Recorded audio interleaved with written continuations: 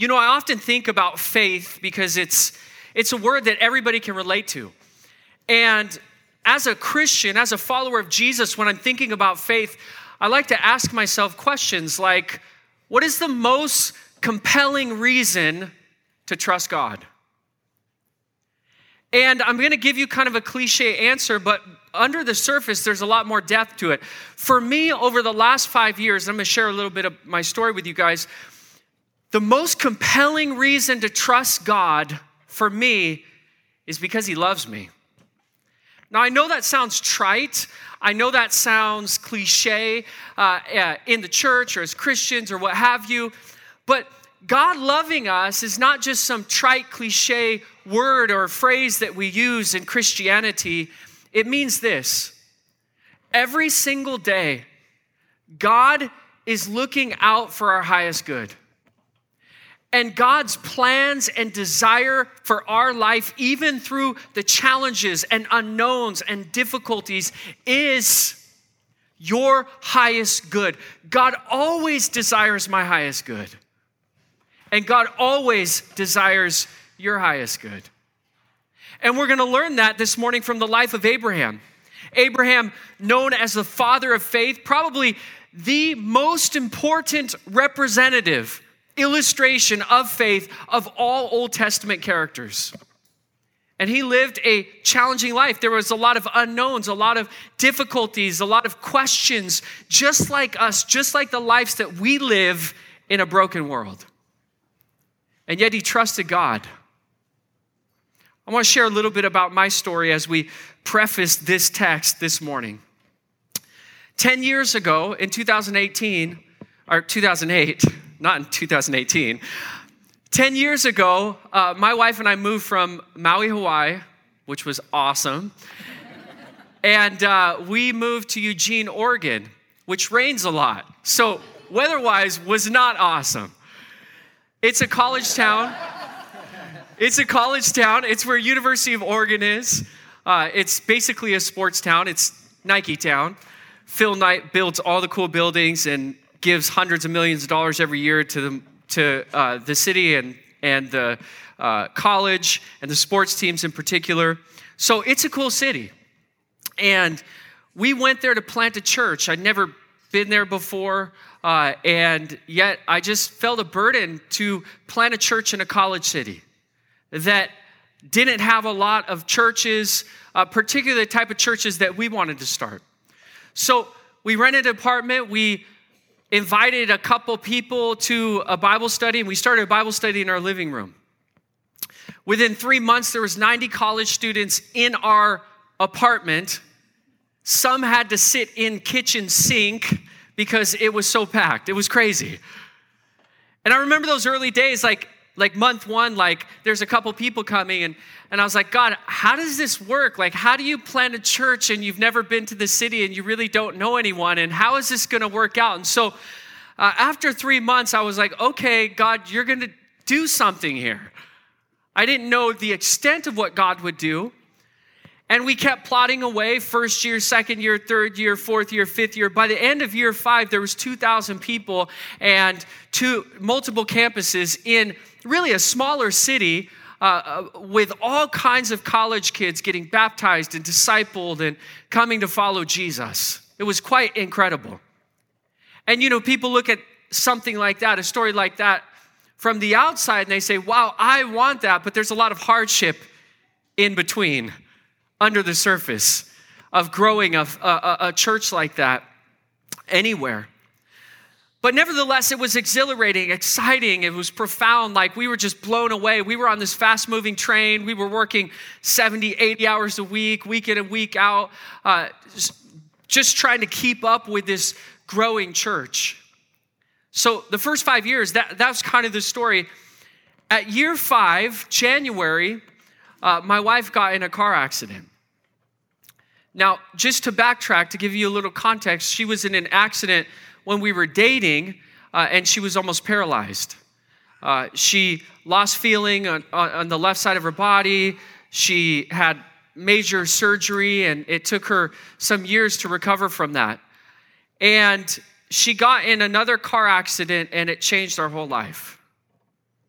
The last 5 years for us has been my wife in and out of hospitals and therapy and surgeries and getting diagnosed with some very, very serious diagnoses as far as her body and all that's wrong with her. And in March of this year, I went to Israel. I took a bunch of people from our church to Israel on a tour. I came back, and in April, we received a life-changing diagnosis. My wife was diagnosed with a serious progressive brain condition, and we really were shocked. We didn't know what to do. She already has so many medical issues related to her car accidents, and now we received this diagnosis. We were shocked. We were heartbroken. We didn't know what to do, what to think, even how to process it. And a couple months later, I went on sabbatical. Within the first week of going on sabbatical, I knew that we couldn't live in Eugene any longer. She had been receiving medical care in Southern California for a number of years, her surgeries, her recovery, because of the doctors being really good in their field, better than Eugene. If you've been to Eugene, you understand this. And so I just knew that it was time to move on. And so I wrote my resignation letter to this church that we've poured all of our heart, all of our soul, and all of our time and energy the last 10 years in. We love with all of our heart, but I knew without a doubt, I didn't have a plan, I didn't know what was next, but I knew without a doubt that this is exactly what God wanted us to do. So for the last 3-4 months, we have been wandering, vacationing, resting, relaxing, trying to understand her condition and understand how to function within that context. And really, I'm at a point where there's a lot of unknown. I know without a doubt that I did the right thing, that we made the right decision. I have absolute peace in my soul, but there's a lot of unknown. And these are the points in life where there's a lot of unknown that you either can trust God or not trust God. And I feel like this story this morning, there's so much relatability to my life presently and possibly a lot of relatability to many of your lives here in the city of Los Angeles. Look with me at Hebrews chapter 11, verse 8. When you're there, say, ready. Hebrews 11, verse 8. Notice how he begins to introduce Abraham in this series of illustrations about faith. He says this, by faith, Abraham obeyed when he was called to go out to a place that he was to receive as an inheritance. And he went out not knowing where he was going. Abraham had faith to leave in the midst of unknown. Notice this phrase, by faith, Abraham obeyed. The term here actually means to follow instructions.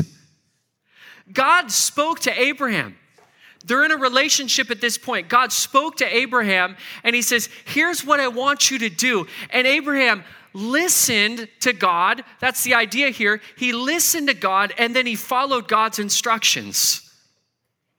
Abraham listened to God and acted upon God's instructions by faith. And it's interesting if you're to take this back to the Old Testament, because the idea of listening or hearing in Hebrew, the Hebrew language, which is the language of the Old Testament, the original language, it literally has the idea of obedience.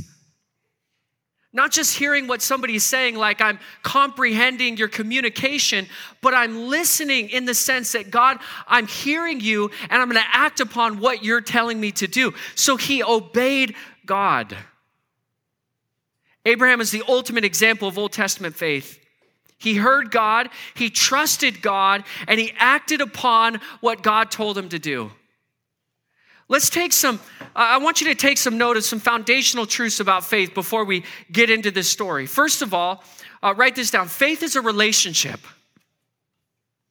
Faith is a relationship. And that relationship, in our context, is a relationship with Jesus.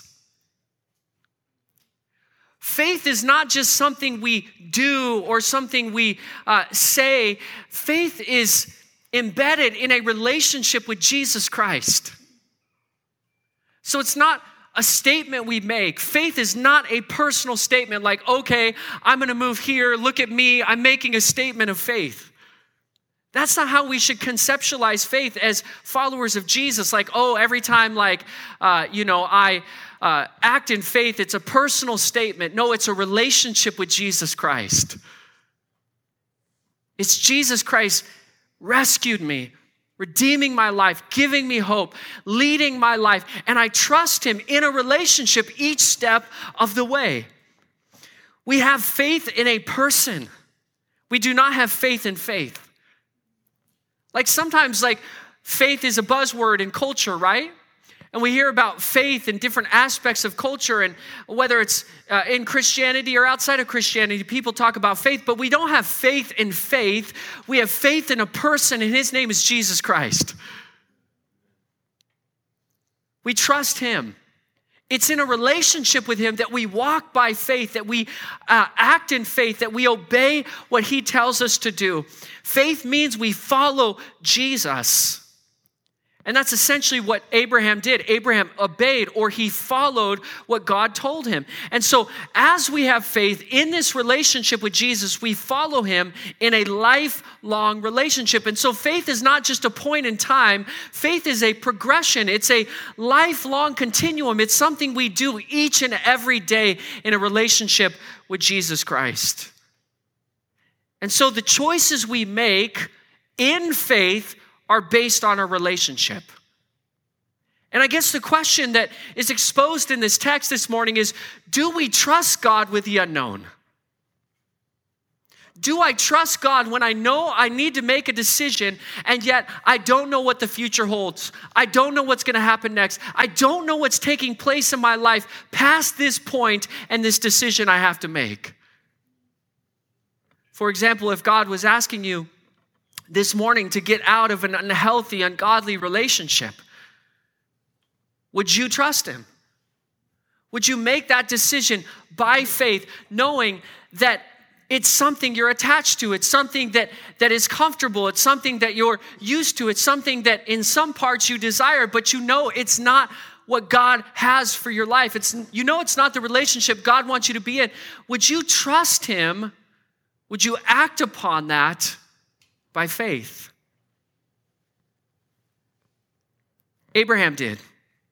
And in fact, we see this story because the roots of this story in the Old Testament, Genesis chapter 12, verse 1. Check this out.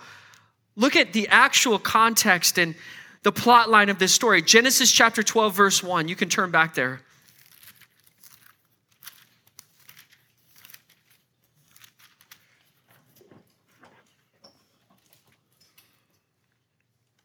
When you're there, say, so ready.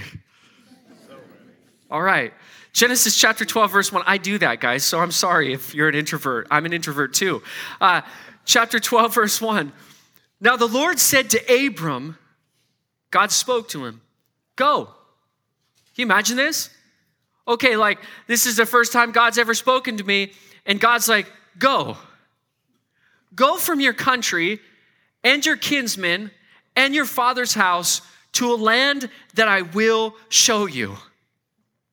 One day, God shows up in Abraham's life. His former name was Abram. God changed his name to Abraham because it had significance as the father of faith. But God spoke. There was divine revelation. Abraham was 75 years old at this time. He lived, according to Genesis chapter 25, verse 7, he lived to 175. Things were a lot better then. People live longer. So he was a middle-aged man, and a lot of people don't know this about Abraham, but he was really wealthy. He had everything going for him. He was super prosperous. And his family business brought security and identity to his life. So here's a man, he's super wealthy and has all kinds of security, and suddenly the word of the Lord came to him. And notice what God says. He says, go. Halak in Hebrew, it means, it's a command. God's like, literally, go. I want you to leave all of this. Notice what he was leaving. Number one, Go from your country. Abraham was to leave his country, his region of dwelling. Second, go from your kinsmen. What's that? Like, Abraham was to leave his relatives, his clan, his friends, all the people that he was related to, connected to. Then third, go from your father's house. Abraham was to leave his father's house, which was a big deal. It was more than just like us in our American culture where we're like, I can't wait to leave home. Like, I can't wait to go to college. I can't wait to build my own life in a new city. Like, it wasn't like that back then. Your father's house was your domain of security. It was your identity in that culture. So to leave your father's house meant you were leaving your security and your identity and your inheritance. Remember what I said? He was rich. So imagine being Bill Gates' son or daughter. And God's like, go. I want you to leave your security, your identity, and millions and millions and millions of dollars. To be honest, we would all be like, maybe not. Like, seriously, God, like, I got to weigh this out. Like, give me a couple months here. Like, this is not an easy decision. And I'm sure it wasn't an easy decision for Abraham. God says, go. And then it gets even more interesting. Notice what he says in chapter 12, verse 1. Go to a land that I will show you. God, at least tell me where I'm going. Like, this is crazy. You're asking me to leave everything, but you're not even telling me where I'm going. God's like, no, the land that I'm going to show you is not yet revealed, but I want you to start moving in faith. It's an unknown land. Faith, listen to this, faith consists of trusting God with the unknown. Or else it wouldn't be faith, right? Right? Amen? Like, if we knew the whole plot line, the whole story of our lives, every bend, every turn, every mountain peak, every valley, we wouldn't be trusting God. We would know it all. We would be planning for it. There would be no need to trust. But God gives us twists and turns sometimes, or life gives us twists and turns. And in the midst of that, we got to trust God with the unknown. So he had faith to leave. Then notice, back to the book of Hebrews, chapter 11, verse 9. Not only did he have faith to leave, but he had faith to journey. By faith, he went to live in the land of promise, as in a foreign land, living in tents with Isaac and Jacob, heirs with him of the same promise. So not only by faith Abraham obeyed, but by faith he went. He went. This term went means living in a place without holding citizenship. Interesting.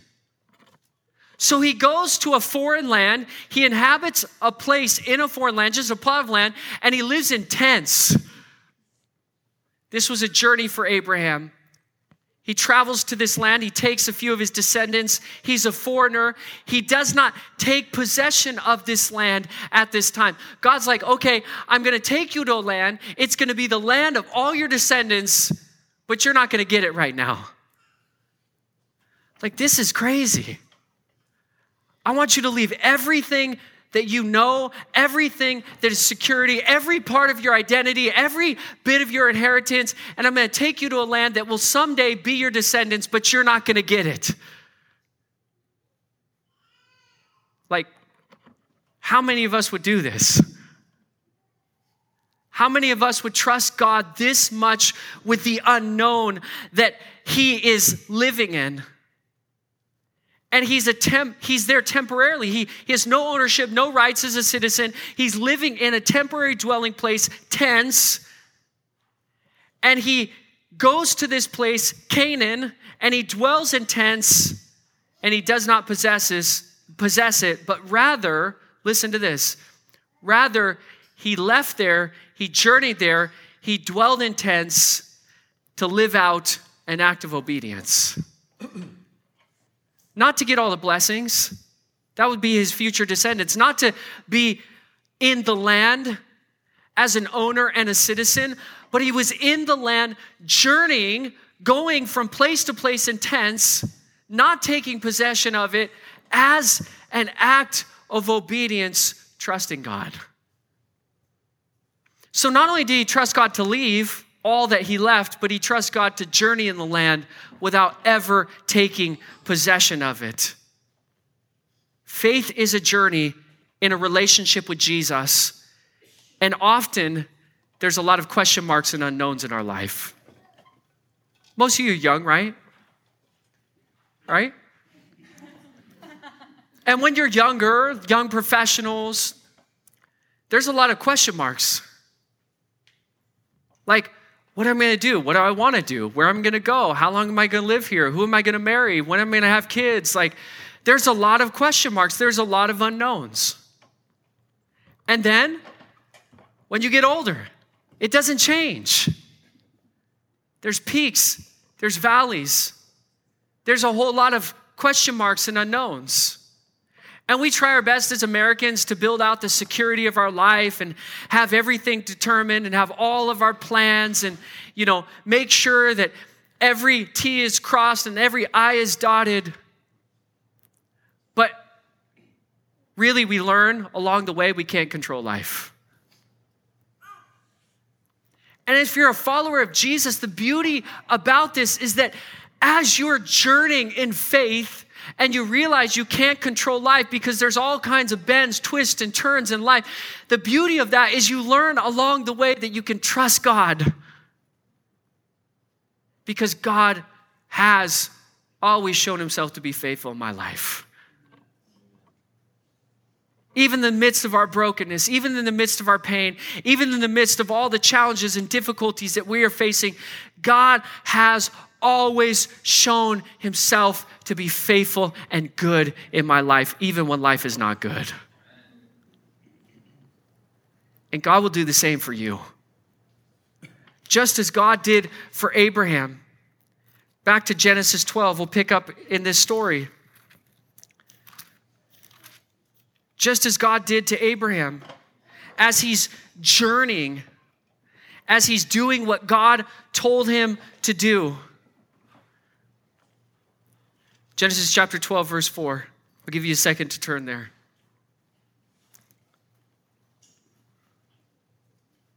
So Abram went. He journeyed, as the Lord had told him, and Lot went with him. That's his nephew.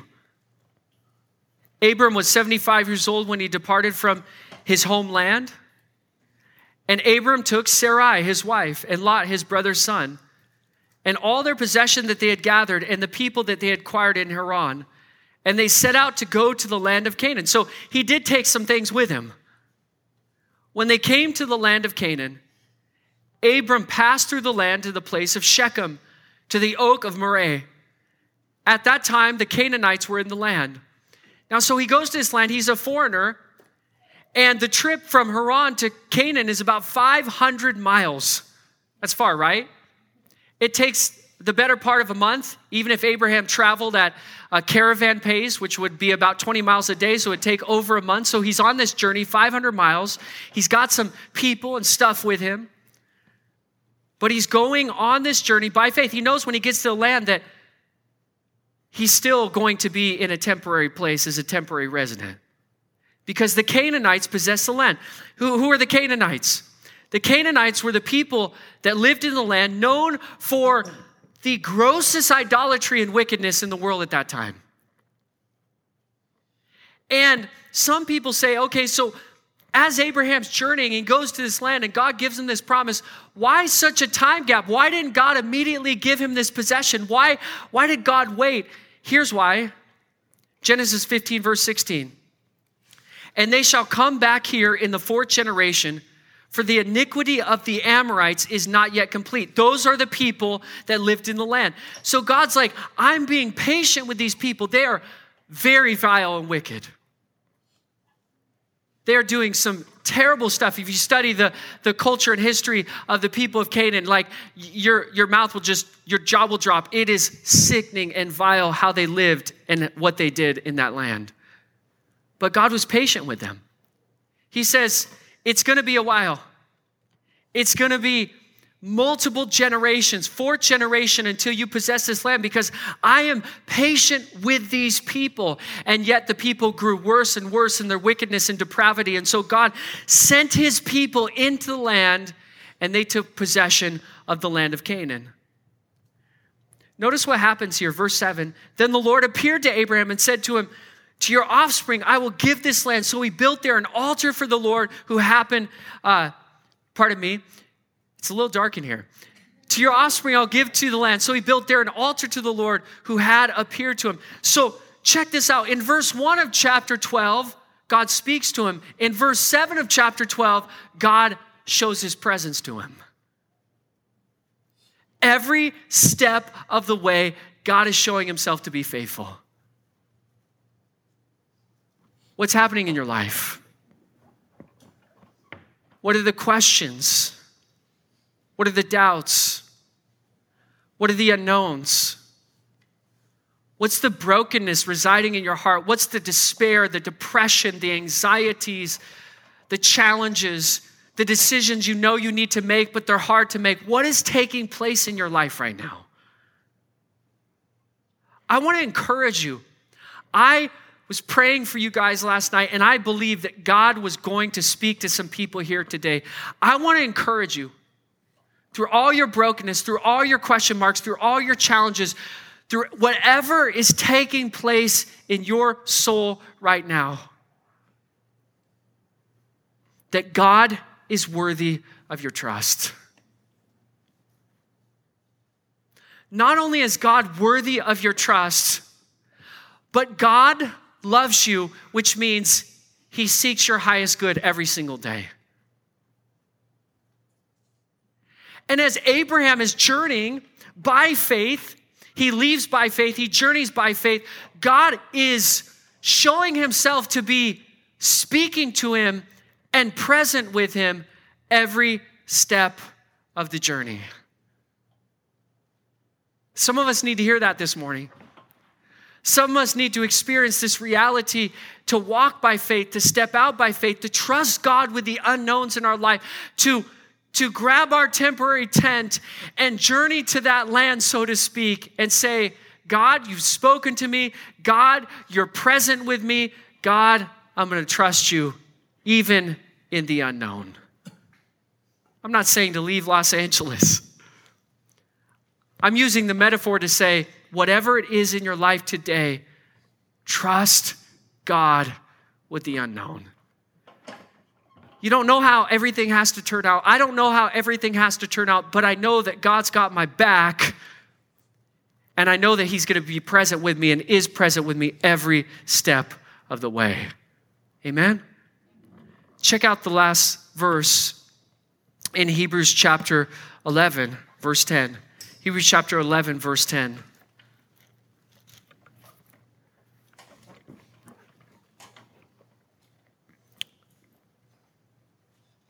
For he was looking forward to this city that has foundations, whose designer and builder is God.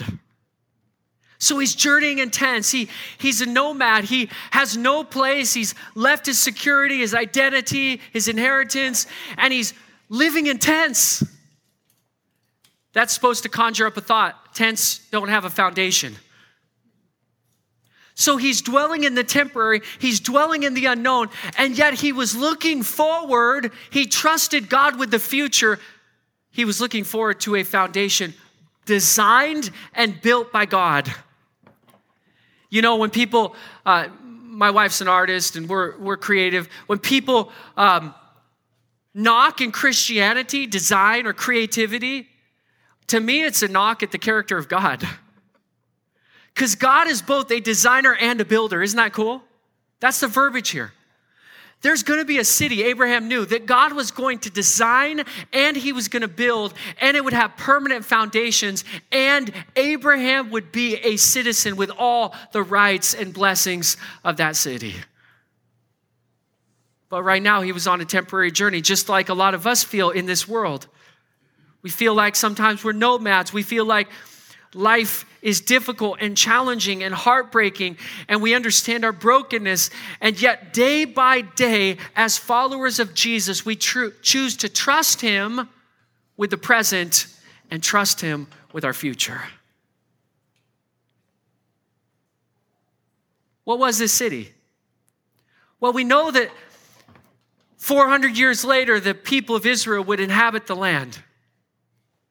They would take possession. They would experience all of the blessings. And God, the Hebrew people were the people of God, and God would bless them in the land. God would give them what he promised them. And they were to be the light to the nations around them. They weren't to be an exclusive club. They were to be a light to the nations, blessing the nations around them. Yet they too, even in the land of Canaan, the land of Israel, they too looked forward to a city that God would build. All throughout the Old Testament, even in the blessings of being in this land and being the promised people of God, they were always looking forward to a city built by the Messiah. Who's the Messiah? Jesus. Jesus is the Savior. Jesus is the Redeemer. Jesus is the one who takes a hold of our life, blesses us, loves us, shows his grace and his mercy and his powerful redemption. Jesus is the one who went to the cross to forgive our sins, to redeem our story, to give us a hope and a future, even in the midst of all of our brokenness, all of our failures. Jesus washes our slate clean by his blood on the cross. And he says every single day, you can trust me now, but you can also trust me for the future. Because there's a city that I've designed and I'm going to build in the future kingdom of God, and all things are going to be right, and all justice will be right, and all things will be taken care of, and all things will be all good forever and ever and ever and ever. And that is Jesus who's designing and building that city. And so we trust God with our future. Faith abides in hope. God, I don't understand this. I don't understand what you're doing. I don't understand the suffering that we're going through presently. I don't understand what's next for us. God, I don't know, but yet I can hope in you and trust in you because I know that you're going to come through for me. You know, there's a saying in Christianity right now, and, you know, it's kind of trite and maybe a little corny sometimes, but there's a lot of truth to it in this context. The best is yet to come. Abraham knew that the best was yet to come. I know because of Jesus, who's designing and building the city, has saved and redeemed my life, and is with me every step of the way. I know the best is yet to come. Our future is looking good. Say that with me. My future is looking good. My present might be confusing. My present might be difficulty, but my future is looking good. And so if we're going to take that phrase have you heard that phrase, the best yet to come? Anybody in here? If we're going to take that phrase in the context of this verse, it's true. The best is yet to come. We believe God for our future. We trust in Jesus. Maybe some of you this morning have never trusted in Jesus. You're here because somebody invited you, because your friend came. I want to encourage you to consider Jesus today. The Bible says, for God so loved the world that he gave his only son, that whoever believes in him shall not perish but have everlasting life. Jesus Christ is the Savior of the world. He lived a perfect life. He died an innocent death at the hands of guilty people. We have failed. We have wandered. We are broken people. We need help. We need hope. We need Jesus. We need somebody to take the darkness in our life and turn it into life. We need somebody to take the mistakes that we often are haunted by in our soul and say, you have a new start. You are forgiven for all of those things. And that person who does that is Jesus Christ. I want to encourage you to consider putting your faith in Jesus Christ today and walking by faith from here forward, trusting him, growing in a relationship with him, because faith is a relationship each step of the way, even when your life is hard.